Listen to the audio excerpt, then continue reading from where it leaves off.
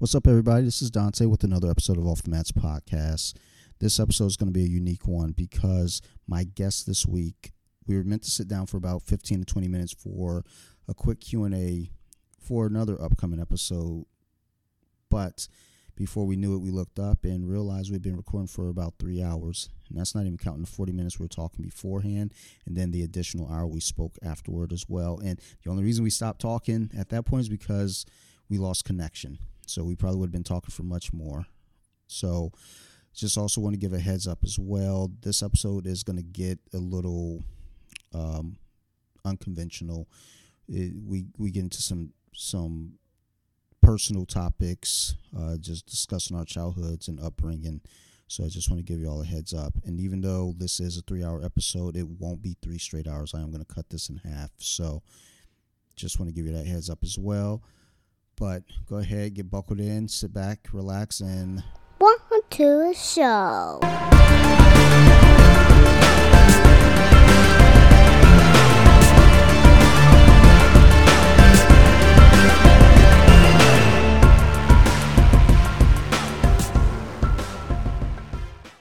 This go around, I have one of my favorite human beings out there to converse with. Many of you may already know her, as I share a lot of her memes and many other people share a lot of her memes, and you're a meme queen out there. So welcome to the podcast, Jits Bitch, or JB. Thank you. Yeah, JB. I find it's really funny when the account got named. You know, I didn't choose this name and I let it roll because I thought no one would ever see it anyway. So what was the point? Little did you know. I do find it's really interesting. People will message and they're like, I don't know what to call you, Miss Jits or Miss Bitch. You know, you can tell like especially men in particular, they're like, we've been told that we're not supposed to call women that, and here you are fucking everything up. Oh, that's what I wanted to ask you too before we got going. Mm-hmm. I'm free to speak freely, right? I can swear and say all the terrible things. Absolutely. Look, dude, if I've done 3 episodes out of 30 some odd episodes where I didn't curse, and let me tell you, this shit was stressful. It's gonna give you a stroke. Yeah, I was having a tough time when I recorded with Khaled, who wrote the Jiu-Jitsu Ponytail. Since we promoted a kid's book, it was like, yeah, it's probably best if I don't call someone a cunt. Like, right, just this one time. Believe me, it's part of why I'm self-employed. Is because I like to talk shit to my clients. Dude, like, you know, and when your employer is like, you have to stop telling people that they're all fucked up, and I'm like, I won't. They are. I mean, if they're fucked up, and chances are they know they're fucked up. So, right. You know, but are we both lying to this person now? That's not okay. First off, they're just fucking words. So I say that all the time. Now, granted, I don't. So I cuss around my kid a lot. I don't cuss around other people's kids. I'm weird about it that way. But my kid, I say a lot of cuss words and she does not repeat them. But I think only because she doesn't get the context yet. She doesn't know how to use them in a sentence. But once she figures it out, look out. Yeah, no, it's on. Yeah. But yeah, say as you want. Thank you, because I do like to swear. Oh, thank God, because that did. It made me panic a little bit. I was like, oh no, do I have to watch what I'm saying? That'll be awful. I'm not very good at it. And if worst case scenario, if it were going to be an issue, I would edit it out. But well, there'd be a lot of clicking in your dude, a regular dude. Like when I go back and edit, it's if there's an episode, let's say it's 90 minutes, I'm sitting there probably for 4 hours. And granted, I know somebody's going to listen to this and say, dude, you're doing it all wrong or you're dumb. Probably you're right. But that's the way I do shit. So just like chill the fuck out. But no, trust me, if it were going to be an issue, I'd find some way to edit around it. But I don't care. Say what you want. Well, that's it too. I mean, yeah, like you said, I swear around my kid. I definitely don't swear around other people's children. You know, you look at people and you're like, look, I'm gonna like bad words fall out of my face quite a bit. So, um, you just let me know if I need to stop that. Um, but yeah, my kids, they never really picked it up. They don't swear like I do. My I son does now, my oldest. Um, boy, yeah, I don't think he can speak without swearing either, but I don't blame him.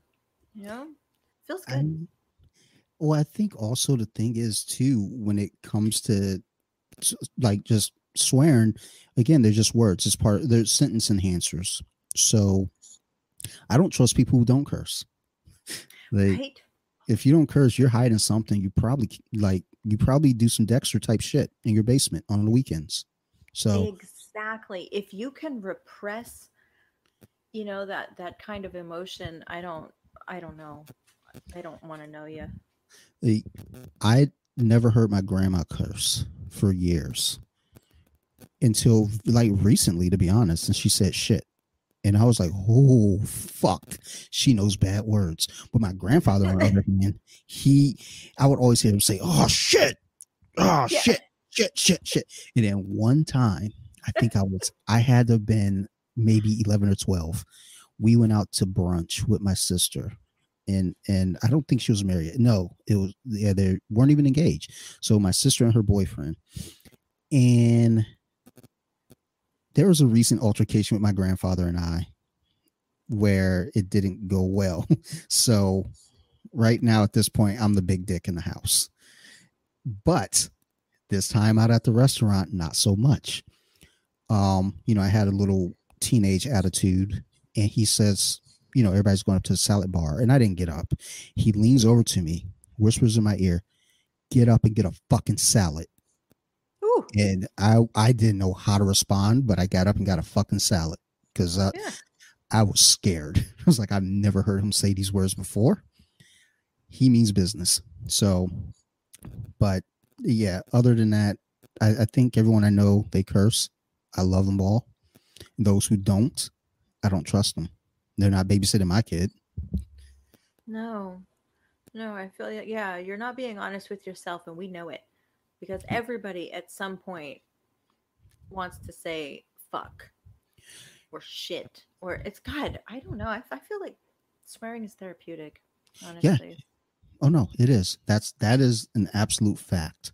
I, anytime I get off the phone with a shitty tenant at work, I turn to my manager and I unload. Like I Yeah. sometimes while they're cussing me out on the phone, I put them on mute. Like they can't hear me, and Yes. I just go all in. And then I come back and was like, okay, man, I'm so sorry that you feel that way though. but I had to cleanse my own soul before I could come back to your purge.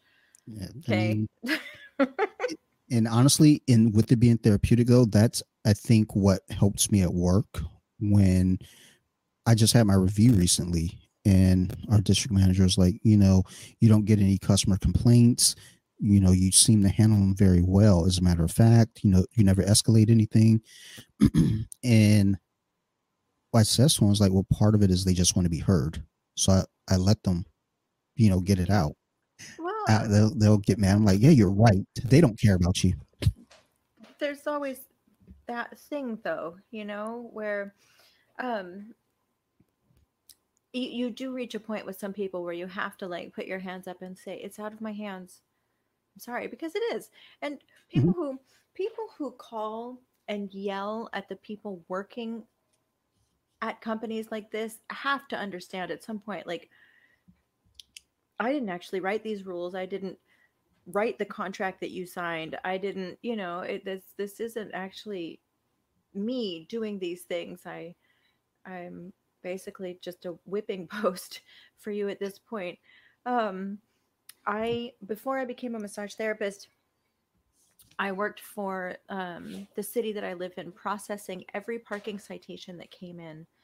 It was a one person job, and so I would answer the phone for parking citations as well as like business tax department.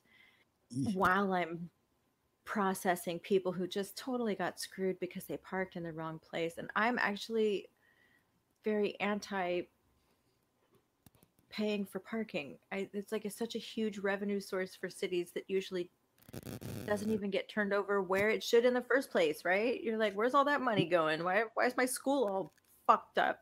Exactly. Paid you $100 for a 3-month late parking ticket I forgot about. Fuck you guys. It is fascinating how much people just really, they just want to be heard. They're like, look, man, it was like this and it was like that. And you're like, dude, I know this shit is stupid. And yeah, I realize that I have a certain skill level as far as listening to people and helping them chill out and all of that stuff, but also I am not made for that cubicle life. First of all, when I stand up, the view doesn't even change. I'm so fucking short. I always thought that was fucked up, right? Like I'm sitting in my cubicle, I'm like, fuck, fuck, fuck. There's cheese in here somewhere. This is so fucked up. I got to get out of here, you know. And like people stand up and they're like, okay, well at least I can see over the top. And I stand up and I'm like, fuck. So it's just I can't have that. I had to pursue a different career and fast. Fuck your pension. I know it's probably just an electrical shock. Anyway. Yeah, trust me. It's not all that great. Like No. When I was working in health insurance, I was actually handling customer cases for California. Mind you, I live in Maryland, and I have a friend who moved from Maryland to San Diego, and he was still working for Kaiser, and he was handling Maryland cases from California. Really fucking backward, but what the fuck ever. So, you know, we had cubicles as well, and the shit was just like a big part of my breakdown when I had a mental breakdown there was like if we had to clock out for break, it had to be on the dot. It couldn't be a minute late. And the thing is, if I'm on a fucking phone with a patient, I can't just say like, all right, hey yo, I gotta get off this call right now because I'm gonna break. Like, and if I don't, I'm gonna get in trouble if you don't fucking shut up right now. So click. And then there's the other part where I'm too like I care too much. So, and I dealt with a lot of Medicare patients, so the elderly, and really a lot of times they just call, they just want to talk to people. I had so many old white ladies invite me out to San Francisco. It's like yeah, I was like, dude, like I wish I could come visit you guys. Like this one lady wanted to take you wouldn't rat me out like that. Well, I mean, you offered the museum trip to me, and I felt like, dude, I really want to go, but you know, like I couldn't get time off. I was in the middle of a breakdown. But it was just wow, like always getting all these old people to call in and talking to me, you know, just about the world history. It was like, holy shit. Like, and then, you know, I would get, you know, my team lead, he would come out and like I almost said my name. Like, hey, Jake. Like, hey, yo, my man. Like, you got to go off that call. I'm like, oh shit. All right. So I'm gonna go ahead and get you connected to the other line, and then we started getting in trouble for connecting. It just became this really fucking shitty thing. And then factor in the fact that I couldn't, like you said, with the cubicle, I'm 5'9", so I mean I could still see over, but it not by much. It was just the like, view isn't damn, very dude. good. No, well, I was close to a window, which wasn't terrible. You're lucky. But the thing that sucked is in the springtime when it was getting nice outside, you see that shit's like, oh. And I worked 12:30 p.m. to 9 p.m. So it was like, you know, and there's a bar across the street, so you could see everybody going to happy hour. You know, I'm just sitting there like, man, fuck y'all. I want to have a drinking problem. Like, I hate all y'all now. I don't even get to have that here. Let me live my life. I'm gonna be 3 minutes late from work. I'm gonna be back from lunch 3 minutes late. Fire me. So when we were in training, we would get an hour break. So we would go over to the little restaurant, get a few drinks, come back and try to complete the training. Not a good idea, but whatever, man. And I think had I stayed there long enough, I probably would have figured out a way to just start bringing alcohol with me to work. But no, it's fine. I got free health insurance. My daughter was born for free, so that was cool. That's a nice thing. If I had stayed there, we would have had another kid, I'm sure, because it was free. Why not? Yeah, it's so easy for you. Yeah, like, not a problem for me. I mean, shit. Well, no, because a week before my daughter was born, I got a blockage in my intestines, and Oh, I legit thought I was gonna die. I was like laying there in an emergency room 2 days in a row. The first day they sent me home, I was like, "Nah, you be all right."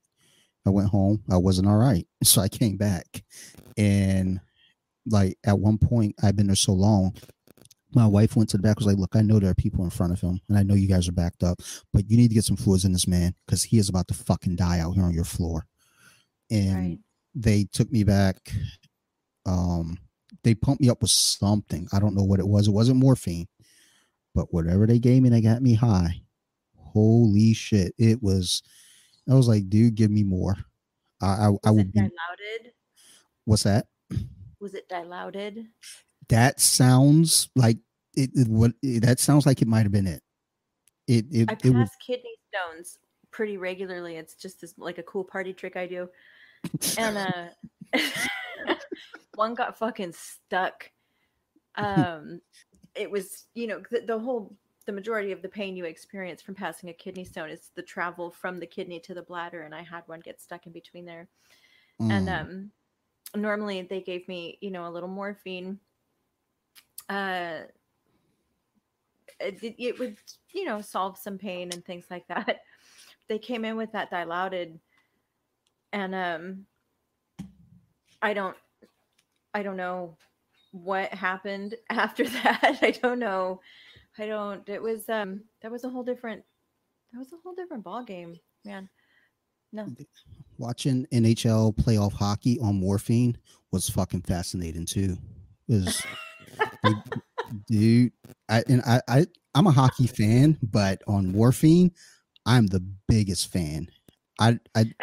Who was playing? I think it was it wasn't the finals. It was it had to have been the semi. And I'm pretty sure I know when basketball was on, it was Toronto versus Miami. And then I think it was the Ducks versus the Stars, I think. And holy shit, it was fascinating. And then my hip was hurting and they gave me Tylenol through the IV. Yeah. And it wore off pretty quick. So what is that doing? Yeah, thanks a lot. Thanks for nothing. Yeah, it wore off after 20 minutes. So, Yeah. I hit the button. I'm like, hey, can I get some more of that Tylenol? Because it worked for 20 minutes, but now it's done. And the nurse goes, so you're scheduled every 6 to 8 hours for the Tylenol. But we can give you some morphine. And I was like, wait a minute. Okay. That seems like a large jump, ma'am. Yeah, is there in between? Like ibuprofen or like and I remember laughing at her. I go, that escalated.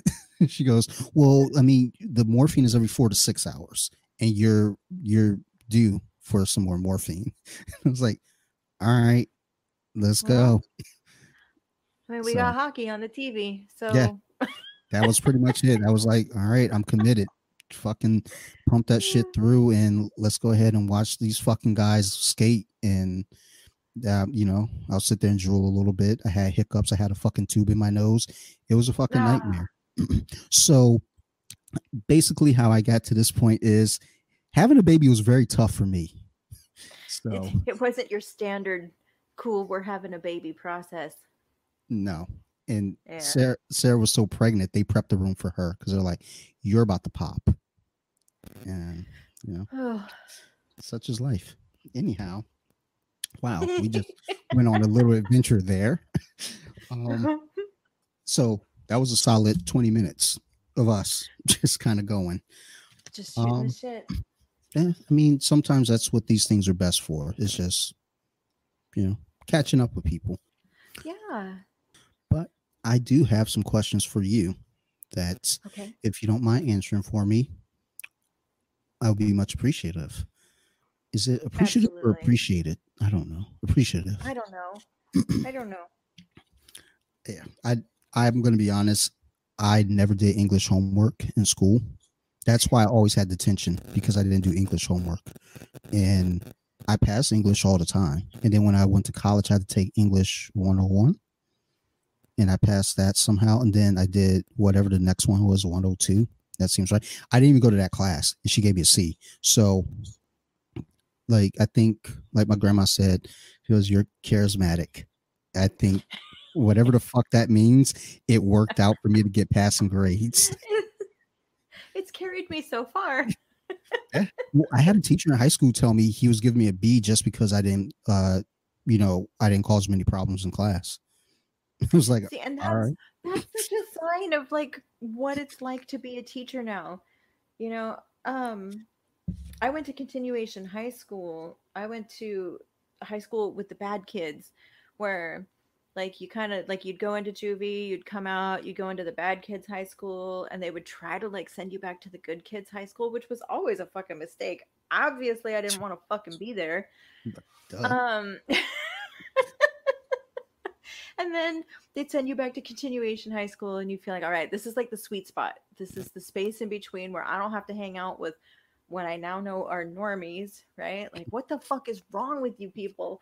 Why are you all wearing the same clothes? I'm so scared for us right now. But Is this the cold? also, juvie is the same thing. Like, everybody's wearing the same clothes, and I'm so scared for us right now. So I felt like continuation high school was where I was meant to be there. Um, Yeah. and I always just felt so bad for the fucking teachers.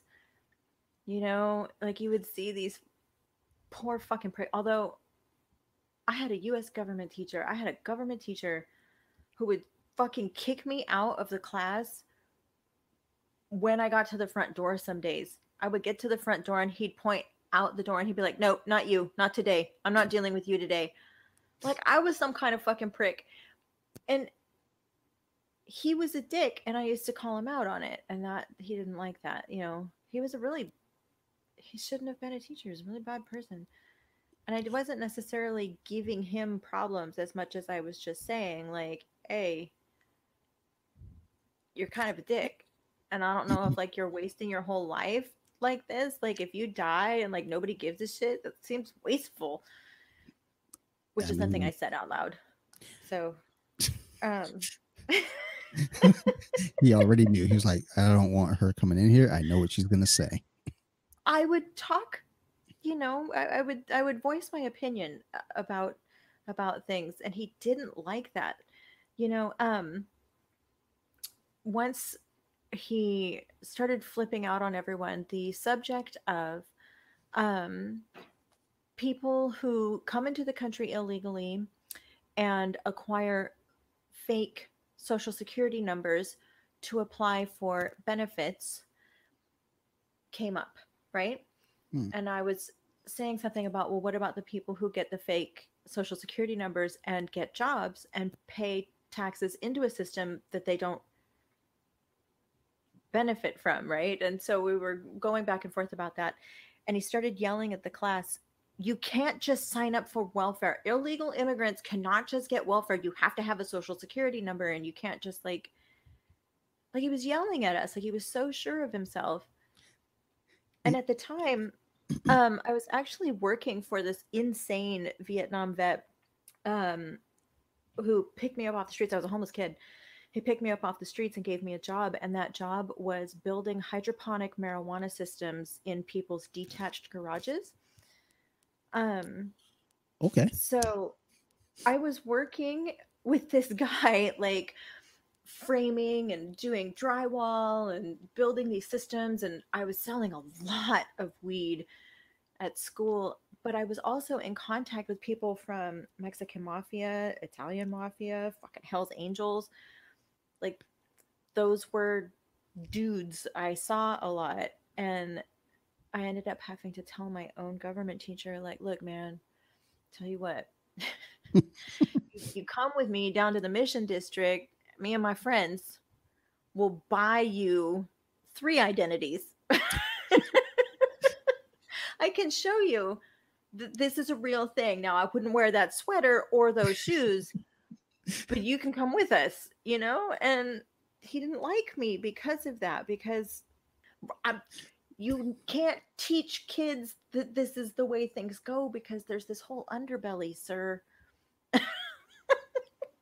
You are not, in possession of the larger picture, and you are lying to these kids, and I think you're a dick for it. There are just some people that they see things a certain way, and that's like they won't see it any other way. That's all they know is I'm right, and also I'm an adult, so Right. like I must be right. Which, let me tell you, not true. I'm an adult. Not true. And I'm going to be honest, I'm very wrong. I want to say 60 to 65% of the time I'm wrong. And I just Forrest Gump my way through most of things. Right. It's so accidental. How did you get here? I don't know. Yeah. I'm not really sure. That's actually how I ended up in the area that I'm in. We were looking for apartments years ago, and my then fiance, no, we weren't even engaged yet. We were getting engaged later that summer. My then girlfriend calls me at work and says, "Hey, did you call that place about the apartment?" And I bullshit her and I say, "Yeah, give them a call back though." So I grabbed the apartment guide, opened it to a random page, gave her a number. She called it. It turned out to be a fucking awesome place. And then no, it because everything where we were, a 1-bedroom was like $1,200. And she calls me back. She goes, "Oh my God, it's 2 stories, 2 bedrooms. There's something, carpeted floors, washer dryer, and it's 9:30. Oh my God. And I was like, what the fuck? What, like, you threw a dart at a map and nailed it. Yeah. I was like, what part of Baltimore is this in? She was like, no, it's in Severn. I was like, oh, so we drove out. It was 15 minutes away. Looked at it, was like, oh my God, this is awesome. And then this can't be real. It can't be happening. No, and the rent for the first 3 years only went up a total of $13. Shut your filthy fucking mouth. I shit you not. It was fucking outstanding.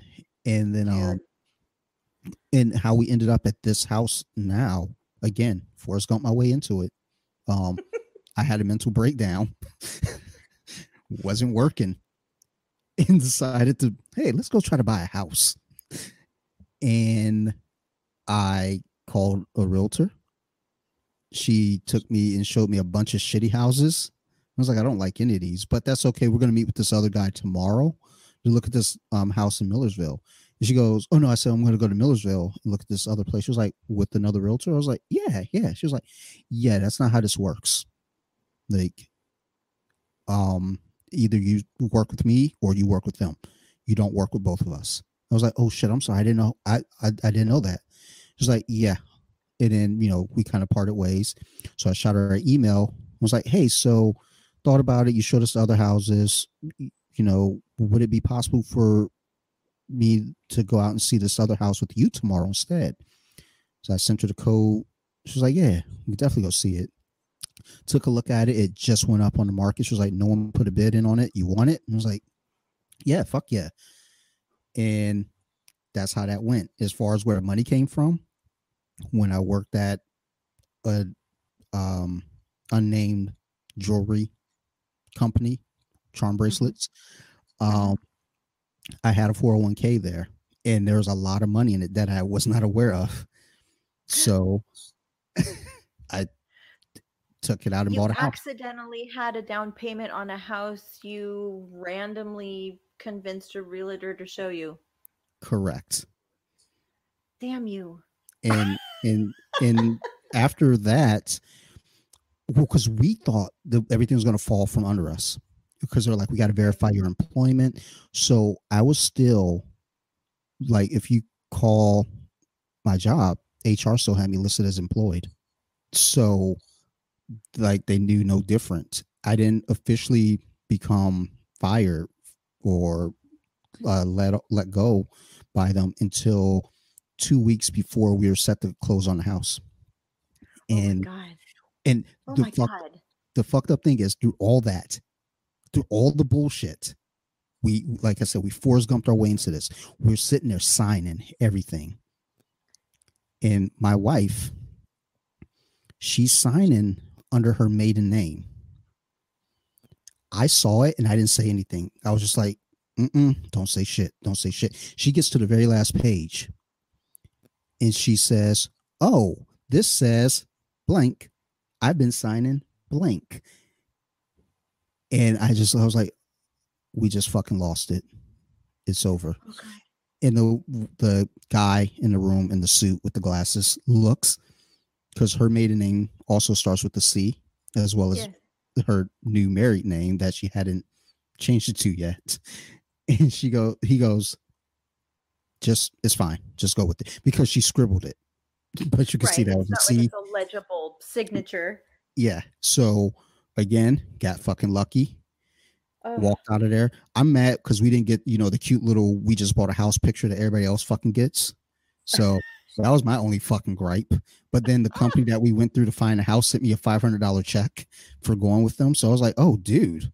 Like, and then I had another 401k with another job previously that appeared, because at this time I wasn't working. So yeah. You managed to buy a house on forgotten money without a job. Jesus.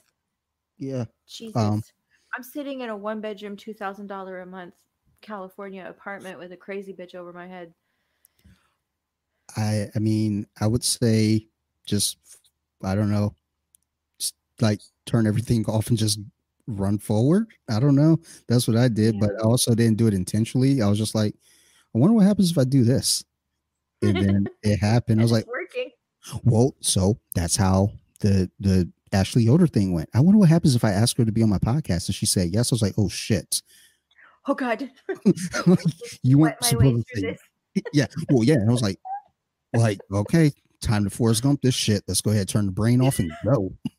If you just lean your head far enough forward, hopefully your feet will keep up. That's usually the hope, but so far so good. But I know one of these days the bottom's got to fall out one day, right?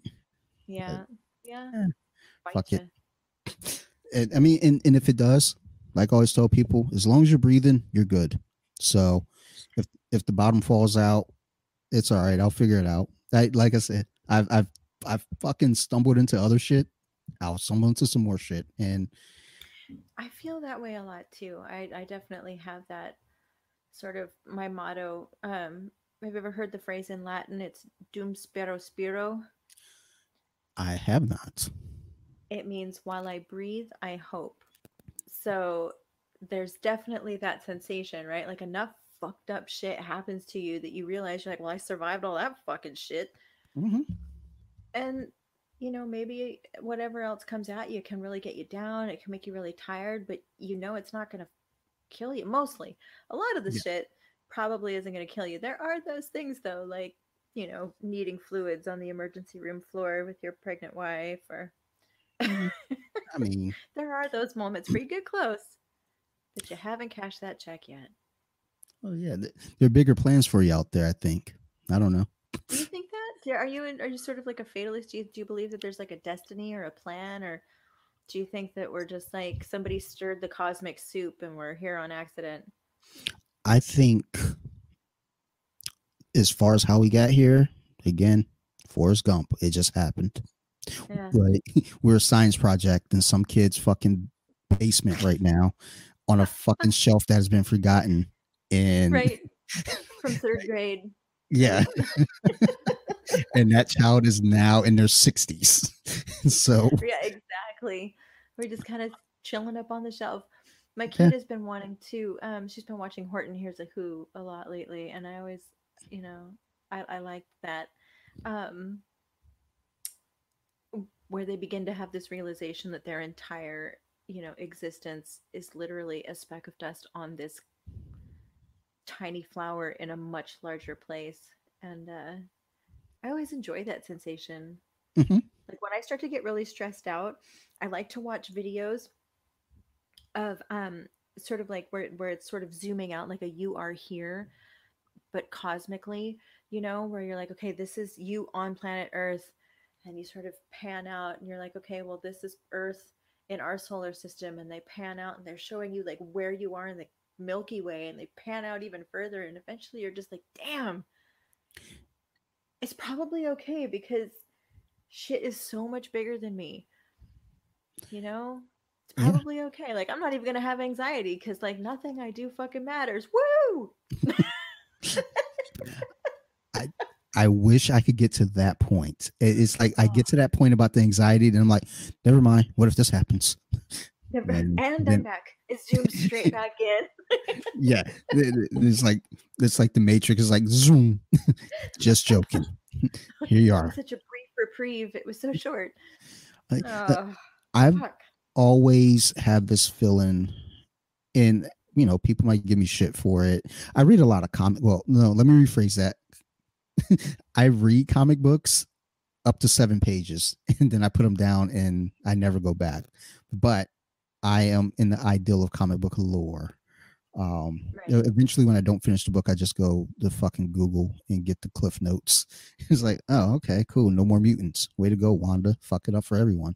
Way to go. Fucked up an entire universe, but that's fine. Goofy hooker. Um, like, it's like, mind you, that is my favorite female superhero is Scarlet Witch, but she still fucks up everything for everyone. Thanks. And her show debuts very soon on Disney. By the time this comes out, it would have already started. But I believe in, I don't want to say I believe in, but like, I feel like the multiverse is a thing, as we encounter other people, as we go through challenges. On the flip side, there's a whole nother world out there where we made a different decision. Like that Gwyneth Paltrow movie, Sliding Doors, I think. I've never seen it, but I heard about it. Like, if what happens if she shows up 10 minutes earlier? This happens. That's what I feel like. Once we kick off, we just start back over and do some other shit, just a little different. That's what I think, but I don't know. I'm also just very, like I said, I'm up to 3 a.m. every night, just like thinking of goofy shit and scrolling through Instagram, reposting shit, saying, Well, see, to me, like people will take something like sliding doors and it's like a really serious concept and all of these things. And I'm like, it's just a choose your own adventure book. Um, exactly. we can simplify this. It didn't need to be that dramatic, but I think that's part of my problem is that I tend to not take things too seriously. Sometimes, like people start getting really dramatic about shit, and I'm like, oh god, I just like fucking. It's a choose your own adventure book. We're moving on. Yeah. Like, and I think that's the thing, though. There are times where, I got friends that, and I do it sometimes too, but I have friends that are, usually in the situation where, they feel like, oh man, this happened and it's final. Like, I can never fix this. And it's like, look, dude, like, you'll be fine. Like, like, that's a chapter that's closed. Just fucking move on. Not to sound like, tough or anything, or brutal with it. Yeah, but I look at things for myself in that way. Like, I do a lot of stupid shit. I say a lot of stupid things. How am I coming up on 21 years with my wife? I don't know. I truly could not tell you. Again, Women are tolerant. I Forrest Gump my way through this, and she sticks around. It might be that thing I do with my action figures. I don't know. I don't. Right. Oh, I love it when he does that thing with his action figure. Oh God! Did you see me playing with my dolls? No, sir. See you playing with your dolls again, sir. I like how he hangs Spider-Man upside down. Ooh. But it's like I have this, just this feeling in my heart. It's like, look, if my wife came home tomorrow and was like, I'm done, I would be sad. Yes. I'd be fucking devastated. Yes. Heartbroken. Yes. I'd go through some shit. But also, I'm going to go on to the next day. I'm going to, because, and I know not everyone does it that way. Not everyone's built that way. I get it. No. I think for me, when it comes to things that are difficult, I just fucking power through it. And I just say, you know what? Fuck it. You got to move on. And easier said than done. I know. But for me, it's just like, go. And, once we get to the multiverse and come back around after Scarlet Witch fucks it all up, I'll do something different so that my wife doesn't leave me at a specific time. Or I might do something fucked up where she leaves me earlier. And then it's like, okay, well, there I go again. like, Yeah, well, it's interesting. It's an interesting thing, the human mind, and how some people are more capable of seeing a future, with completely changed circumstances, and how some people get so fixated, on a present moment. And honestly, it's typically, and this is where my biochem nerd shit comes out, right? Look, people get addicted to each other for the way they make each other feel. People get addicted to routine for the way it makes them feel. People get addicted to these things because it's providing them a source of dopamine, serotonin, oxytocin, right? These chemicals that make us feel relaxed, happy, elated, blah, blah, blah. And so I think some people have learned that you kind of have to make that for yourself out there in the world, and we rely less on other people to create that for us. We recognize that, yes, at this time things are changing. The things I'm used to, the people I love and care about are going. Life moves on, and you create new situations. And there are some people who just can't envision life being anything but what it has been. And I always wonder how much of that is like nurture and how much of that is nature. True. Well, I mean, you said it earlier on. Yourself and I, we've been through some colorful situations through our lives. You say that so nice. Dude, I mean, and this is the thing. Like, most people, I can easily say, well, dude, if you've seen the shit that I've seen, but like, you're one of the few people that I could say, well, you've seen the shit. Like, you were there. Like, most other people, I'm like, like you wouldn't understand. Like no. There are a couple other people, you and a couple other people I could say, like, oh no, no, you know the deal. You know what happened. Yeah. Yeah. That's but, always so fascinating too, how we got here. Yeah. And that's the thing. I know for myself, and just again going back to how we're here, why we're here, there are situations that I look back on as a kid, and it's like, there's no way that I should not have, perished. How have I survived? How am I alive? Yeah. Well, and then it makes it even trickier as a parent now with my own child. It's like, I got to worry about keeping this kid alive. Well, part of keeping my kid alive is to, keep her like in a safe environment. Unlike, my own childhood, I wasn't in the safest environment until much later in my childhood. But, I remember we were supposed to go to a birthday party when I was a kid. I feel like I was 6. And we ended up not going. When I think back on it now, my mom and I are very similar in the fact that we just don't fucks with people. We don't like going out places. We hate people.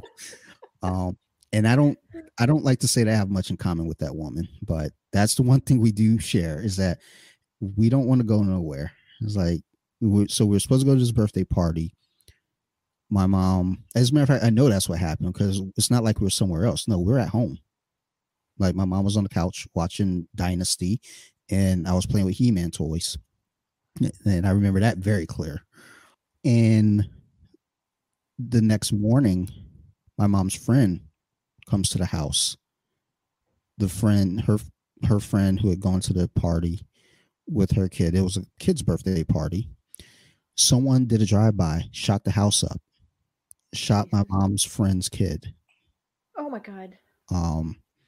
That's the only thing I remember from that, is that he, was killed because he was my friend. And I think back to them like, dude, we were supposed to be at that fucking party. Right. Like, and I says to myself, I was like, I'm glad my mom was the way she was, even though there are other pitfalls throughout my life because of the way she was. But just looking at things like that, I lived in Flint, Michigan for a while, and I always thought Flint was fine. I never thought anything of it. Well, you don't know any different as a kid. Yeah, like you It's don't just think. just what is. Yeah, you don't think it's you don't think it's odd when you see somebody getting stabbed up on the corner. My neighbor, the lady across the street, got fucking murdered right in front of us. Yeah. Sorry, I No. should probably throw that in. I grew up in Richmond, California, in the 80s, so that's just, I think, important information. There Yeah. you go. So keep going. I mean, that I was in Detroit, Michigan, and Flint, Michigan in the 80s Right. myself, and Right. two places that weren't necessarily kid friendly. No, God, no. And we were running this. I don't know about you, but we were loose on the street. Yeah. We weren't Yeah. even, my stepmom wouldn't even let us in the house because she was sleeping all day. And so I wasn't even allowed to go in my house. I had to just like walk around the streets of Crackdown, USA. If my mom was even around, it wasn't really a matter of where I was. She didn't care. I don't want to say she didn't care, but it was just kind of, yeah. But like, I remember that same apartment that we're in when, her friend came by after her son had been killed. Another incident happened there where, and it's weird because people just knock on doors and ask for a cigarette. This lady knocks on our door. We live on the 6th floor. She knocks on the door, asks, to bum a cigarette off my mom. My mom, says, yeah, of course, come on in. This is the 80s, so we all sitting there in the living room of the apartment, fucking cloudy as shit, full of cigarette smoke, but it's cool. I'm about to get ready for school. And they're having a good conversation, good friends. They didn't know each other, but you think they're good friends. And it turns out this lady, she had a trash bag with her. She's taking the trash out and everything, just kind of getting her morning routine going. Wasn't trash in that bag at all. And it's like, that's just the kind of fucked up shit that we encountered growing up. Like, right. She had 2 twin babies. She hated her mother, and the babies looked like her mother. Oh, fuck, dude. Yeah. It's just like, what, like, I look back on that shit, I'm like, what in the fuck, dude? Like, huh? Like, how are just in your living room before you're, going to school, bumming a smoke off your mom, like shit didn't just fucking fly off the handle and go completely wrong. Nope. Yep. She's just sitting there like shit is sweet, and just talking, laughing up a storm. And at the end of it all, it's like, oh, I'm gonna go ahead and take the trash down, because like, to get to the trash area, you had to go to the basement of the complex. Right. Around back. So like, I'm gonna head on down, throw the trash out, get on with my day, get to work. It's like, what the fuck kind of sociopath you do that? And you're like, well, maybe she didn't go to work, I don't know, but if she did go to work, it's like, yo, what the fuck? I don't know how she was found out, but that. And then one morning on my way to school, I just walked by a guy getting fucking stabbed in the hallway, just as I'm walking by. Just trying not to get any blood on me. I was like, I got to get to the bus, I'm gonna be late. So yeah, that like, fucking shit was wild. And how are we here now? I don't know. And how are we here now? So My friend killed his mom, Eesh. stabbed her like 52 times, put her in the trunk of the car, drove her to a local park, threw her off a cliff, and then drove to Oregon. Um, Jesus. I mean, but these are like the people that you hang out with on the street. And so I think, people who grow up in that kind of poverty are going to come in contact with people who, like, the mental health problems are there, and that's why they're in poverty. Mhm. Um, and so they're just smashed in with children who are just sort of unsuspecting and witless victims to widespread, condensed mental health issues, And fuck, man, yeah, I just saw some fucking terrible shit as a kid. Yeah, just talking about getting out of a situation before something really bad happened. What if we had been there? I used to sleep on sort of like a closed in front porch. My mom was hanging out with Hell's Angels. She was fucking somebody's man. We were moving from that house, and I didn't stay the night in the front, and the Hells Angels came and shot up the front of the house Jesus. where I was sleeping, where I would have been sleeping, but I wasn't there that night. Um, just shit, man. Just fucking like, and you do, as a kid, it's not even occurring to you like this is fucked up. I mean, it rings all of your alarm systems, but it's Yeah. just kind of like, well, there goes that thing. Or maybe it just feels weird. It doesn't feel, but everything is so surreal when your little brain is developing, right? Like, Yeah. It just, like you said, it just seems normal. It seems like that's just the thing. You don't think of it any different. dude, I moved from Richmond to a town further north in California in the late 80s after spending all my time, most of my life, there. And it was all white kids. Um, I learned what a preppy was. I didn't know what that was. There were like just kids in like white keds wearing a lot of fluorescent colors. And it was the weirdest culture shock just moving like an hour from where we lived. It was, and you tell people like just a normal kid thing, or your new friends moms keep looking at you with that one look, you Mm, know like, yeah. do you want to spend the night, do you want to take a shower? It's Like, y'all got good food. like, okay. I mean, it's kind of a weird question. Like what? Like y'all got name brand cereal? Yeah, Like, what is this? your I can cereal have doesn't say more no food. frills. You guys are hella lucky. So yeah, It, yeah. Fuck, it's man. yeah. Like wow, we took a bizarre turn. That's um, all right. We're going through trauma hour. Look, anybody who's listening to this who can relate, I'm fucking sorry. Raised by wolves. Here yeah, we are. We're in that group. Anyone who is not prepared for that, I am also sorry. I'm sorry, but that's fucking reality for a yeah. lot of fucking kids. A lot of kids have that reality. And a lot of kids, like I'll say for myself, I'm lucky. I got out. Um, and a lot of kids aren't that fortunate. Uh, No. when I ended up, my brothers and I. So my grandfather, my grandmother's first husband, my mother's dad, he owned some bars up in Detroit, clubs and stuff. And he had, a few houses. We lived in one of those houses, kind of like squatters, really. But um, there was a lady that lived upstairs named Betsy. She was the housekeeper, quote unquote. And Betsy never did shit around the house. Betsy stayed in her room. We never saw Betsy ever. But one day, Betsy had a can of kidney beans. Betsy cut her hand very badly on the kidney bean lid. So she called 911. 911 shows up. Now, my mom, I'm the oldest of four.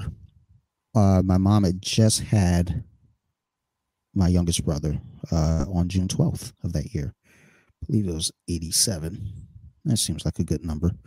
87 it is. So he had like a heart murmur or whatever. So, you know, she took him to the doctors for his appointment. Meanwhile, Betsy's upstairs cutting her hand. My brothers and I are downstairs. I just burned a pot of rice, so it smells like shit in the house. The How old EMT are you? showed in 87, I believe I was 9. Okay. Yeah. Me too. So it was 9. My one brother was 3. Oh, it might have been 8. Corey was 2. Well, no, that seems right. 3, 1, and newborn. So yeah, so that was right. And the EMTs show up, and the downstairs is just clouded with smoke because, you know, I don't know how to You cook. burnt the rice. Yeah, and but the top part was good. Hell yeah! Just don't scrape the bottom. It's okay. Yeah, no, I mean that Don't bottom you throw part. that out. No, for sure. I just wasn't going to be the one to eat it. Yeah. Like I don't need the extra minerals. But the EMT, he comes in, he goes, he looks around the house, and I'm not paying him any mind. We're watching Mr. Rogers' Neighborhood at this point. They're showing us how applesauce is made. So I was fucking excited because I wanted to know. Applesauce is made. I still don't know.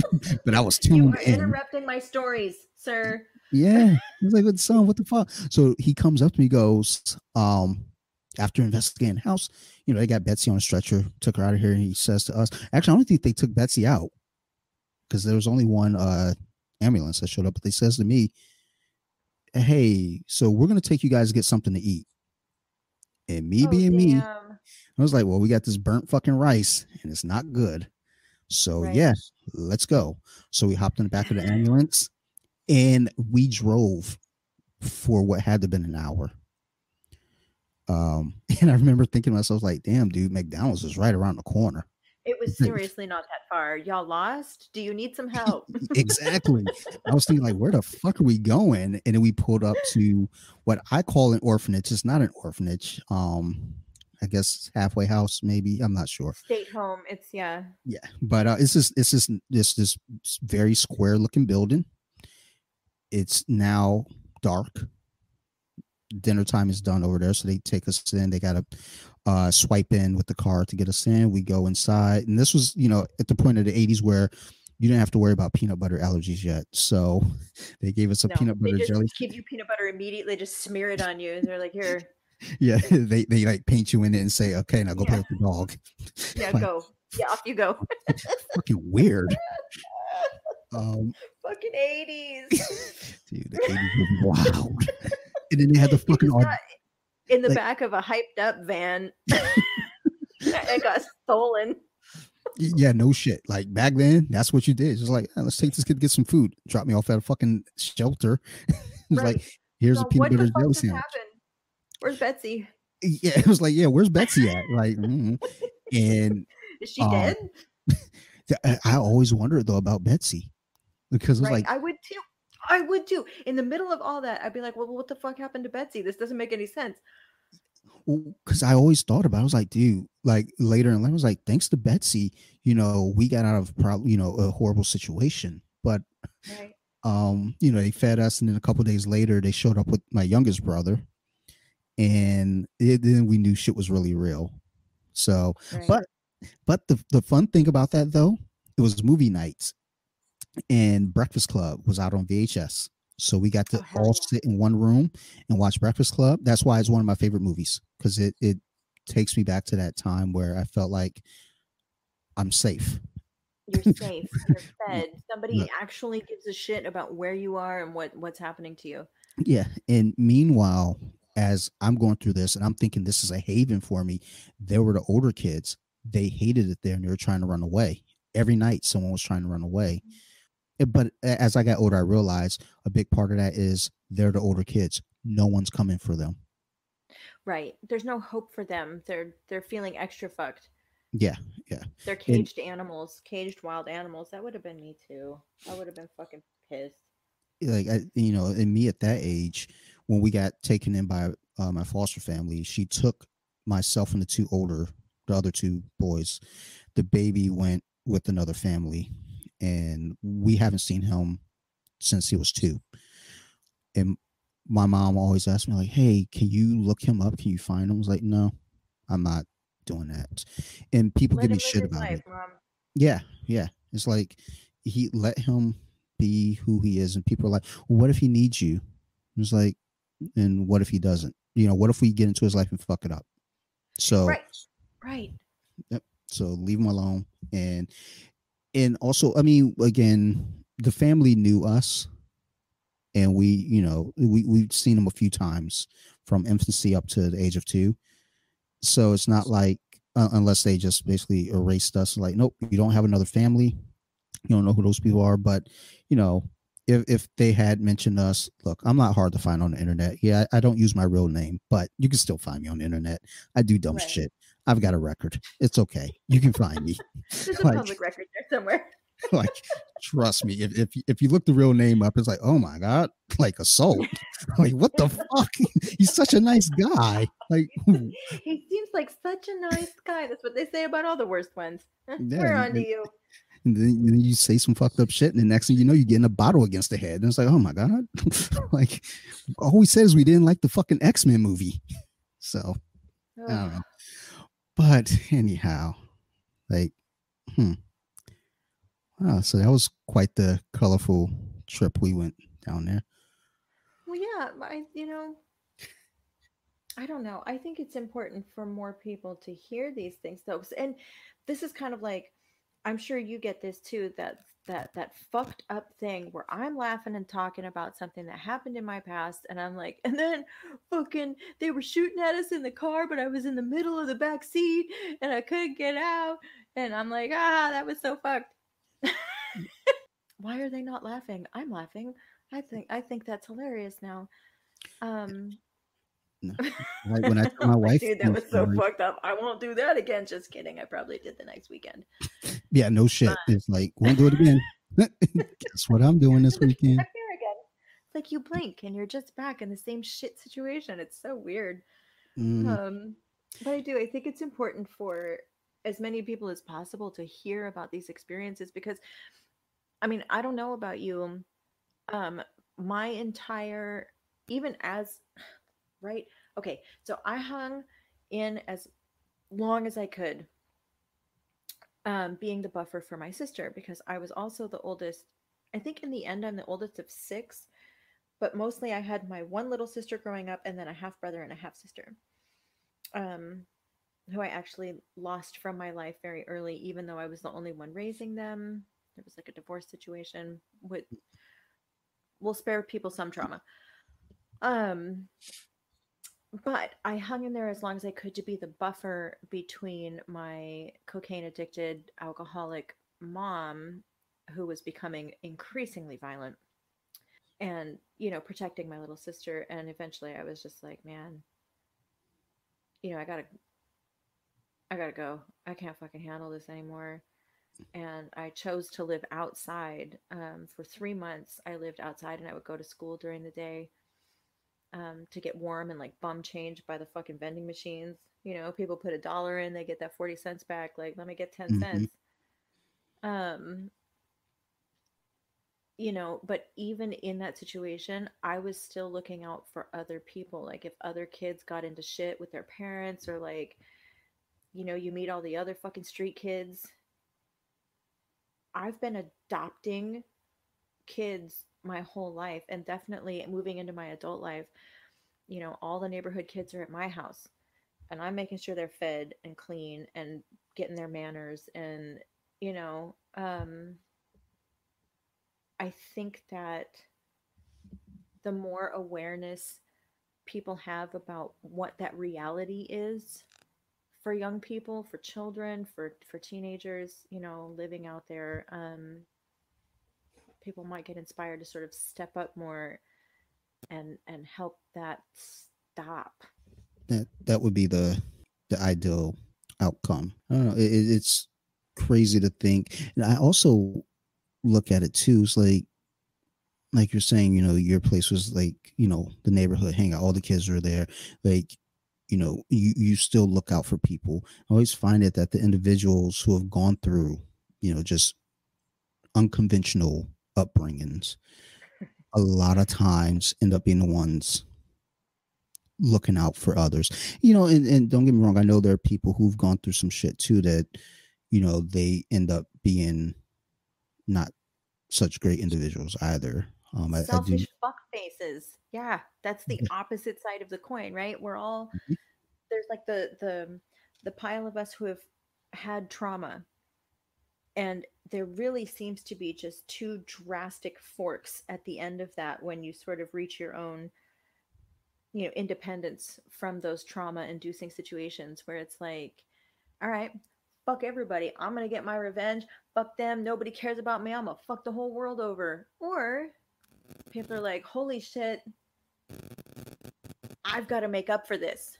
Somehow now it's my responsibility, um, to make sure that people are at least healing from whatever trauma they've already experienced. I I don't know. I It's like, when you have that fork, once you get to, that independent point. And I think, and speaking for myself, I see that it's like I could be the selfish, individual, and I have been.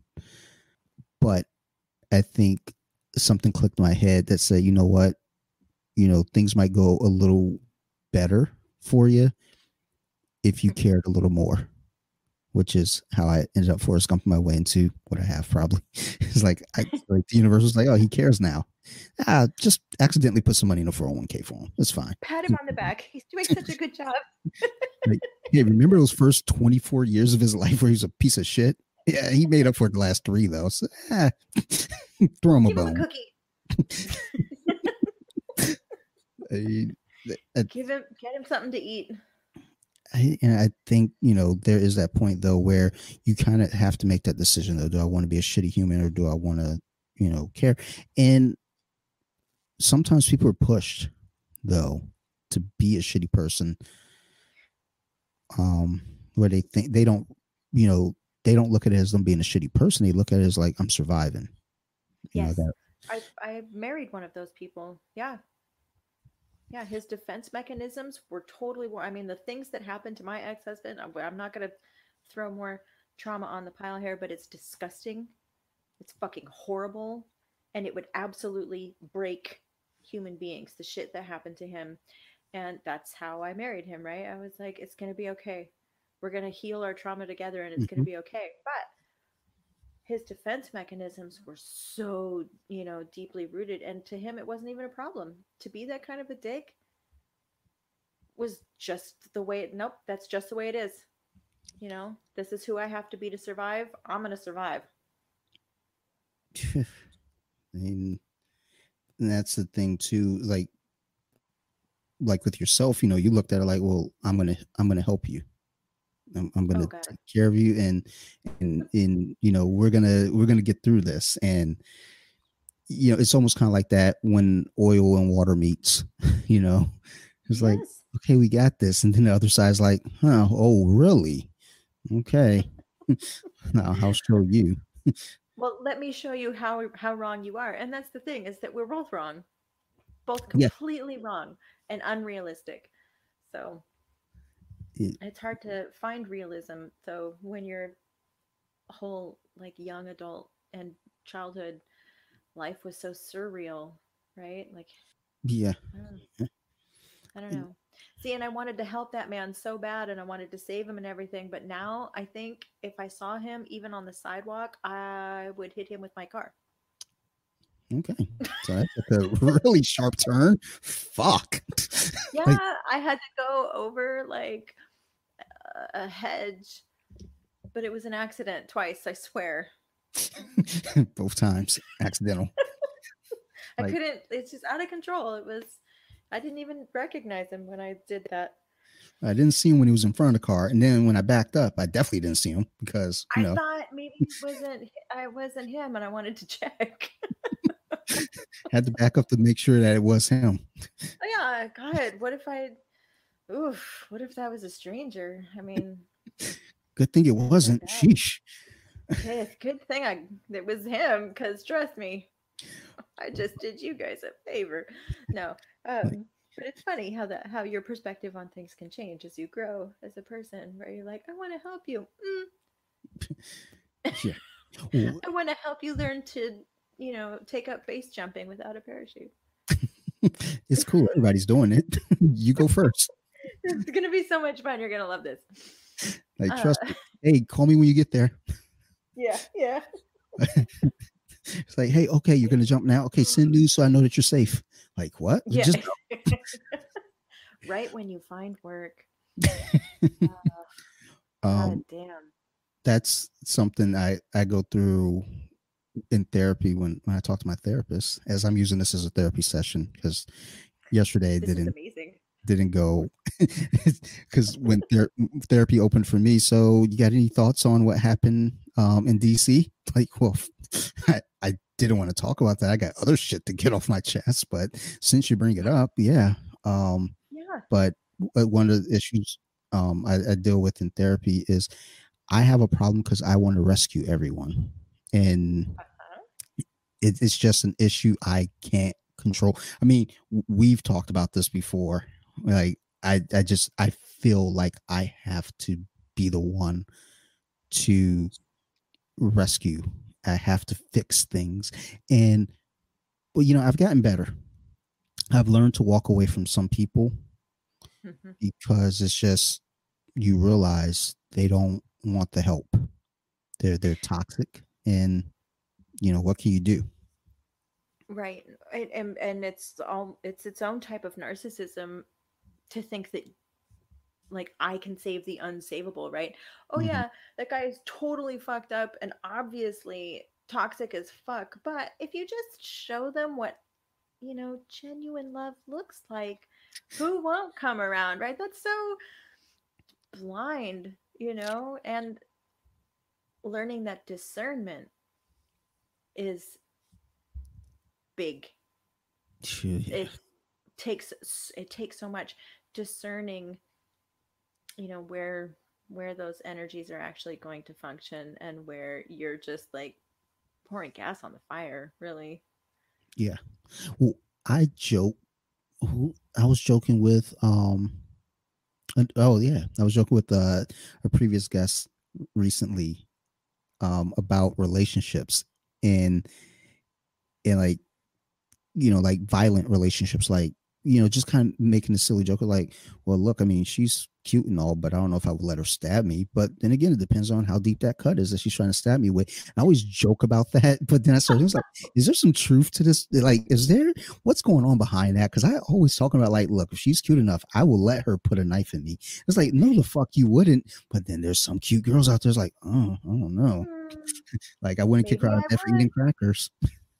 Well, and do you think that kind of goes back to like you've had the experience of being stabbed to a certain depth, and so you're like, well, I have a concept of what that means when I say it. It's like, I know where the cutoff is. I know, like just to a certain point. Yeah, we could live with that. It's like, wait, are you a cutter? Well, no, but if she comes at me slashing, I'm not gonna do that. Like, I've played quite a bit, but no, but I have a firm grasp on the reality of what I'm saying. Trust me, I mean it. Like, well, it's weird because it's like I look back at just old relationships, old friendships, and it's like I think about when I've tried to like help someone or try to fix someone, for lack of a better term, I guess, whether it be male or female, and just looking back on those individuals, and it's like, man, like, I wonder if they knew that it wasn't gonna, they were just kind of biding the time and letting me, go through my emotions. Or, maybe they didn't have any control either, and they just kind of went with it, and just, it was what it was. I don't know, but like I said, I've gotten a lot better about it. I don't try to save everyone. Also, I think my therapist and I both agree upon this. Like most of those relationships were like people that were tangible, that were here in life. Like most of the people that I try to rescue now don't live anywhere near me. So I'm like, oh, okay, cool. Which is why I'm up at bizarre hours at night too. Like, watching horror movies and West Side Story and thinking of ways to like help, my friends. Like, what can I do? And, we found, in therapy as well, that's not helping things. It's better than what it used to be, but you're still trying to put yourself in a heroic situation where, I think it comes from when I watched Deep Impact as a kid. Yeah. And when they sacrificed themselves into that comet, they actually they split it. So the comet still hit the Earth, but not as bad as it should have been. But when, when they ended up like blowing themselves up, with Robert Duvall, Blair Underwood, and some other miscellaneous actors. Right. I remember crying and saying, I want to be a hero too. I think that's where it comes from. Fucking watching Deep Impact. So now what if I told you that actually it most likely comes from the reason you resonated with that movie so much? Maybe, but I like the other way around. Like it feels like I'm blaming the movie. It's because you. Okay, sorry, we had a little glitch. So being the oldest and being sort of like the adult and responsible, and there's this theory that children who are raised by selfish, uncaring parents, right? Parents who are not present or explosive or whatever, that we are being trained from birth to anticipate their emotional needs and to do our best to provide our parents with those emotional needs before they can have them. Otherwise, we suffer the consequences, right? They get drunk, they get violent, they move us again, they fucking take off for days or whatever that dynamic is. And so the theory is that, this is how a lot of empaths are actually made, because from small childhood we learn to read people so well, and we take on their emotional welfare as our own responsibility. And especially if you're an older child and you're protecting your siblings, or you're responsible for your siblings, or a buffer for your siblings, we end up seeing that as, and it gets reinforced to us by our parents. When we do a good job and we anticipate their emotional needs, they praise us for it, right? Yep. Kind of raised to be heroes. It makes sense. I get it. And as you're kind of explaining that, I start, thinking, it's like, yeah, I actually had all, like, it's all the earmarks right there. So I still want to believe that, I want to blame it on the movie though. That's fine. You can have it. It's not internal. It's definitely Frodo and Deep Impact, damn it. It had a deep impact. It see, there you go. Oh, that's even deeper. Oh, and there it is again. In the name. They did it. They're like, we're gonna call it Deep Impact, and it's gonna fuck with somebody. It's gonna fuck up some kid. Watch this. And what's really fucked up is then Armageddon came out like 3 months later, and people forgot about Deep Impact.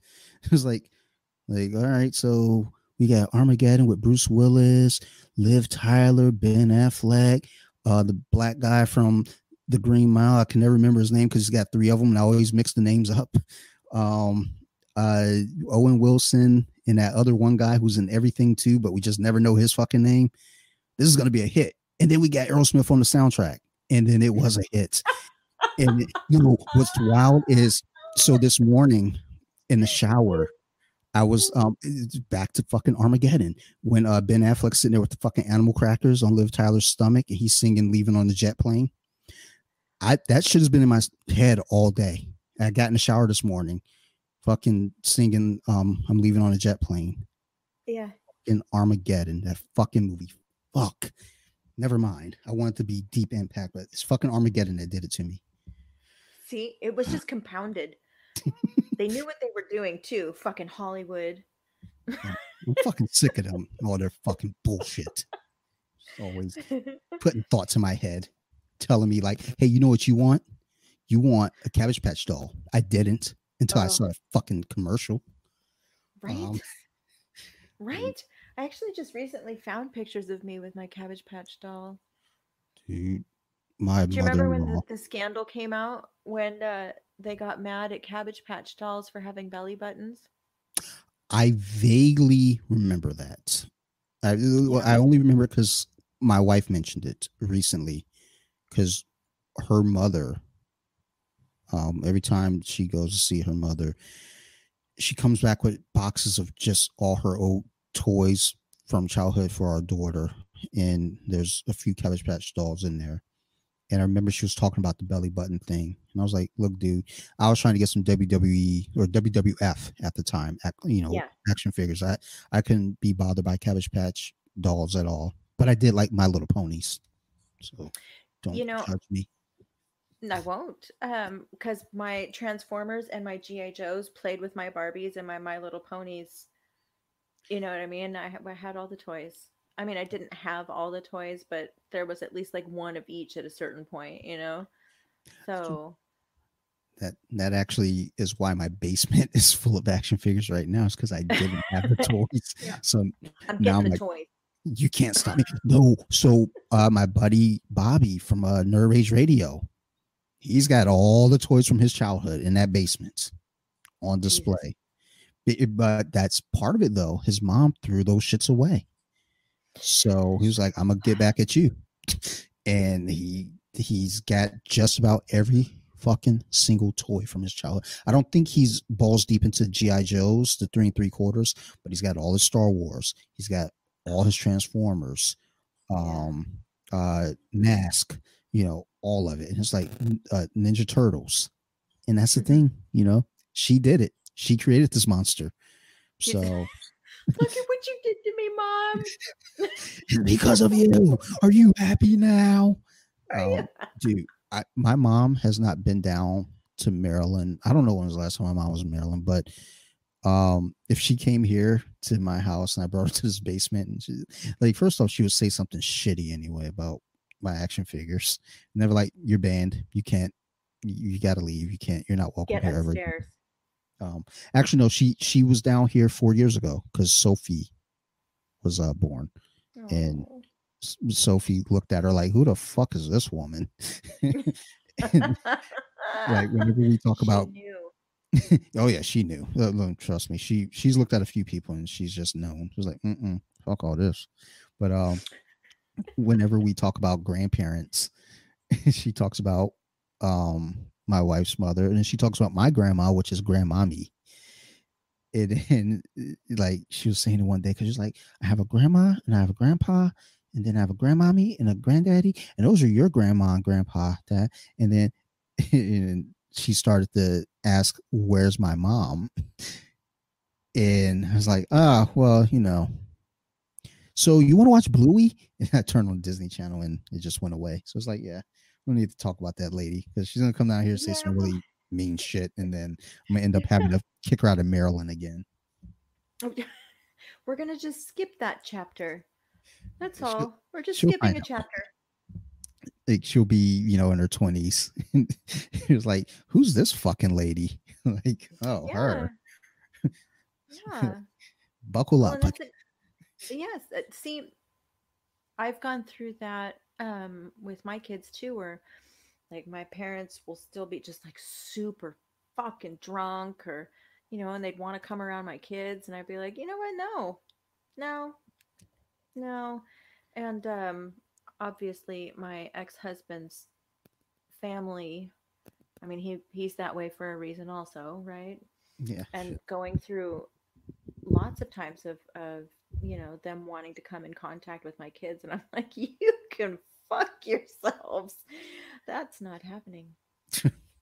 It's always funny how people feel that entitlement of like, oh, I want to meet the kid. It's like, That's nah, my grandchild. like, Is it okay. though? It's like, not by choice. Trust me. And that's Like, not his fault. All right. So why yeah, are we putting that on him? All I right. know, He like didn't ask for that. you're gonna punish him. Yeah. Like, Look at him. He's cute. So. I think actually we went up to Detroit in 2019 for a family reunion, and it's weird because I don't like going up to Detroit. Well, I used to not to, but after this last trip, it was a fucking treat. But I think it's because it was the first time I'd gone up to Detroit and I didn't ride with someone else, and I wasn't staying at someone else's house. I was independent, so we were able to move around and do our own thing. But Sophie got to meet a lot of her cousins, and it was nice for her, and she traveled very well. But I remember saying, like, this was in the fall of 2019. I was like, yeah, maybe we'll go back in the spring, could go see my foster family up in Flint. Then COVID happened, and it was like, nah, not doing that. And plus, Flint, they ain't got good water, so I'm not sure how to handle that. Like, we go there, so it's like, oh, I want to wash my hands. No, baby, don't do that. Don't touch anything wet, moist, nothing. Touch nothing. Like, she'll be 10 years old Which talking isn't about. funny, but yeah. She's like, why was he using bottled water to wash my hands? That's weird. Like, Yeah. I don't understand. But that, I don't. It's looking back on it. I want her to know more of her family, but at the same time, it's like there's a give and take to it. And there's just some people I'm like, I don't want you interacting with because I don't want to interact with them. But then there are a lot of my family members up there that it's just, I think it's important for her to be involved with, those cousins because, they're colorful individuals with a certain spice to them that I think is important. I do too. And that's really interesting too. My sister has a daughter, an only child, and my sister is giving her child completely the opposite experience of anything we had. Both her parents are there. They're have a certain amount of affluence. Um, they've moved once in my niece's 14 years of life, whereas my sister and I were already living in like our 20th house, and you know what I mean? It's just a completely different thing. And my sister was telling her husband, who is like the most amazing guy from the middle of the country, two married parents, they're dentists and a dental hygienist, and like they lived a certain uneventful, supportive and loving life, which is like so foreign. But she's telling her husband, she's like, sometimes I worry that our daughter hasn't faced a certain amount of adversity by now, or that she hasn't moved around and learned to meet other people, or she might become too rigid and routine. And my sister says to her husband, I think it was good for me, all that moving around, and it made me. And her husband said, anxious. Yeah, that's probably it. No, you're probably right. Actually, when you say that, when you put it that way, yeah, all right. It's probably why I have an anxiety and depressive disorder, and why I'm so freaked out. And okay, but it's interesting how we want to say that a certain amount of what went down shaped us into who we are. But it is interesting, you definitely don't, you want to give your child such a beautiful, supportive, loving childhood, but you also want them to understand how many experiences are possible, or meet as many people as they can. How do you do that while you keep them safe and sheltered? Yeah, it's I've gone through that. Well, just with just the ideal of thinking about how I grew up versus how my daughter's growing up, and who I've met in my life versus who she's met so far in her life, or you know, and I I like me. I think I'm a swell guy. I'd hang out with me, you know. Um, like, Charisma. I got a lot of charisma. oh, oh God, I had a line. It's from a Marilyn Manson song, and I can't remember it now, but it is one of my fucking. I used to write that shit everywhere. I can't. I gotta find it now, but it has something to do with charisma, and it's like, fuck, that shit is so awesome. I love it. But when I look at the way I was raised, and I also always say to people, I've had the benefit of being through different chapters. I grew up homeless, bouncing from place to place, squatting in places. I, lived then with the foster family who was lower middle class. And, they took very good care of us, met our needs, and, wonderful family. I still love them all dearly, and will never ever forget what they've done for my life and my brother's lives.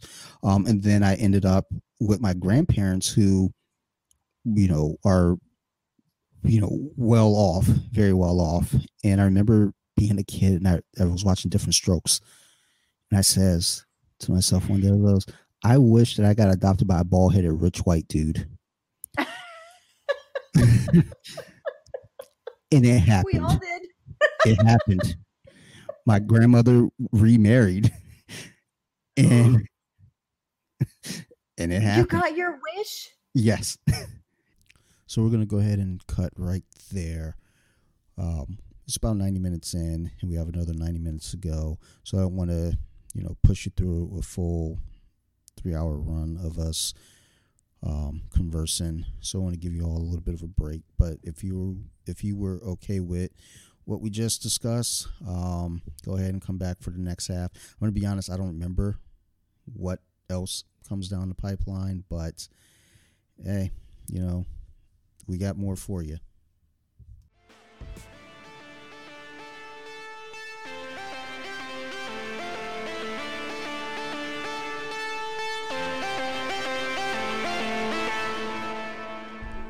Deep with it. Now let me sing a song.